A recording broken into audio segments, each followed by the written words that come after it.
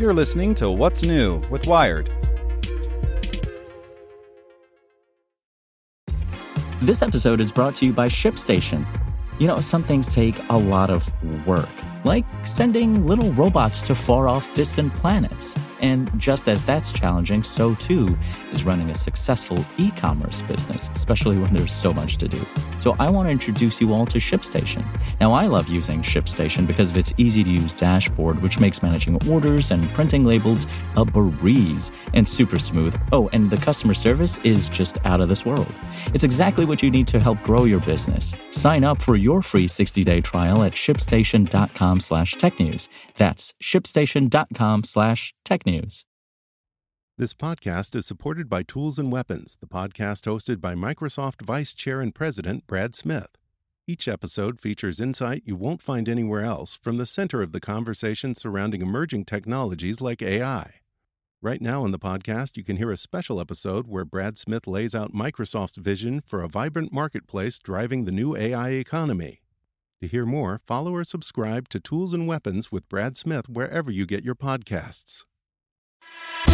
Here's today's spoken edition of Wired. The Creepy Genetics Behind the Golden State Killer Case by Megan Molteni. For the dozen years between 1974 and 1986, he rained down terror across the state of California.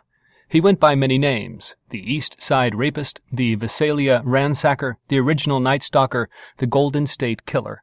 And on Wednesday, law enforcement officials announced they think they finally have his real name, Joseph James DeAngelo. Police arrested the 72-year-old Tuesday. He's accused of committing more than 50 rapes and 12 murders. In the end, it wasn't stakeouts or fingerprints or cell phone records that got him. It was a genealogy website. Lead investigator Paul Holes, a retired Contra Costa County District Attorney Inspector, told the Mercury News late Thursday night that his team used GED Match, a no-frills, Florida-based website that pools raw genetic profiles shared publicly by their owners, to find the man believed to be one of California's most notorious criminals. A spokeswoman for the Sacramento County District Attorney's Office reached Friday morning would not comment or confirm the report. GED Match, a reference to the data file format GEDCOM, GEDCOM, developed by the Mormon Church to share genealogical information, caters to curious folks searching for missing relatives or filling in family trees. The mostly volunteer-run platform exists to provide DNA and genealogy tools for comparison and research services, the site's policy page states. Most of its tools for tracking down matches are free. Users just have to register and upload copies of their raw DNA files exported from genetic testing services like 23andMe and Ancestry. These two companies don't allow law enforcement to access their customer databases unless they get a court order.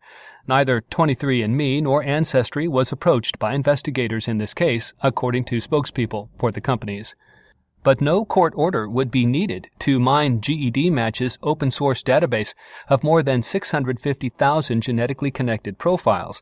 Using sequence data somehow wrung from old crime scene samples, police could create a genetic profile for their suspect and upload it to the free site. As the Sacramento Bee first reported, that gave them a pool of relatives who all shared some of that incriminating genetic material. Then they could use other clues, like age and sex and place of residence, to rule out suspects. Eventually, the search narrowed down to just DeAngelo. To confirm their suspicions, police staked out his Citrus Heights home and obtained his DNA from something he discarded, then ran it against multiple crime scene samples. They were a match.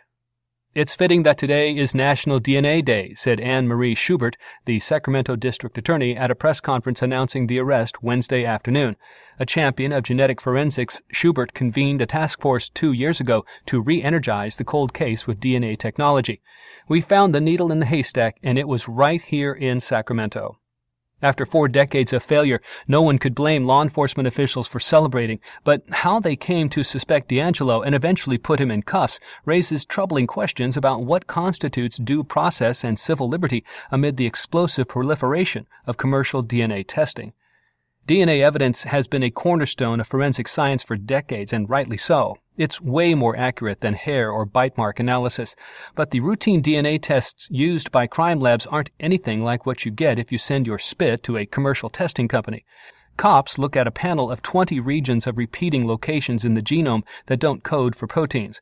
Because those repeating sections vary so much from individual to individual, they're good for matching two samples, but only if the suspect is already in the criminal databases maintained by U.S. law enforcement.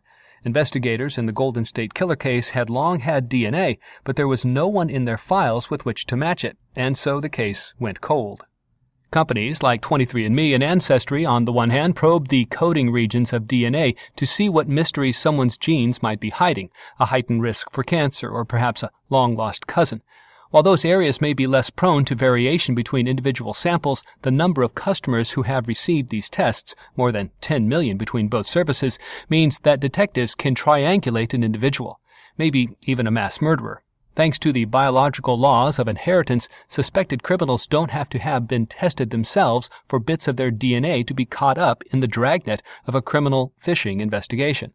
So far, these leaders in the consumer DNA testing space have denied ever turning over any customer genetic data to the police, not that they haven't been asked for it. According to the 23andMe's self-reporting data, law enforcement has requested information on a total of 5 American 23andMe customers.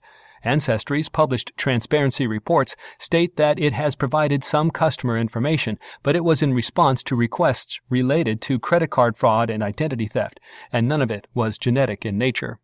Representatives from both companies said that police can't simply upload a DNA profile they have from old crime scenes and sign up for the company's services, allowing them to find genetic relatives and compare detailed chromosome segment data. Not because impersonating someone necessarily constitutes a violation of their terms and conditions. People use fake names and email accounts occasionally to maintain privacy, but because they don't accept digital files. The database entrance fee is a mandatory 3 millimeters of saliva. Cops have found ways around this before. In 2014, a New Orleans filmmaker named Michael Usry was arrested for the 1996 murder of an 18-year-old girl in Idaho Falls after investigators turned up a partial match between semen found on the victim's body and DNA from Usry's father, a familial connection they found by sifting through DNA samples donated by Mormon churchgoers, including Usry's father, for a genealogy project. Ancestry later purchased the database and made the genetic profiles, though not the names associated with them, publicly searchable. A search warrant got them to turn over the identity of the partial match. After 33 days in police custody, a DNA test cleared Michael Usry, and Ancestry has since shuttered the database. But it highlighted 2 big potential problems with this kind of familial searching.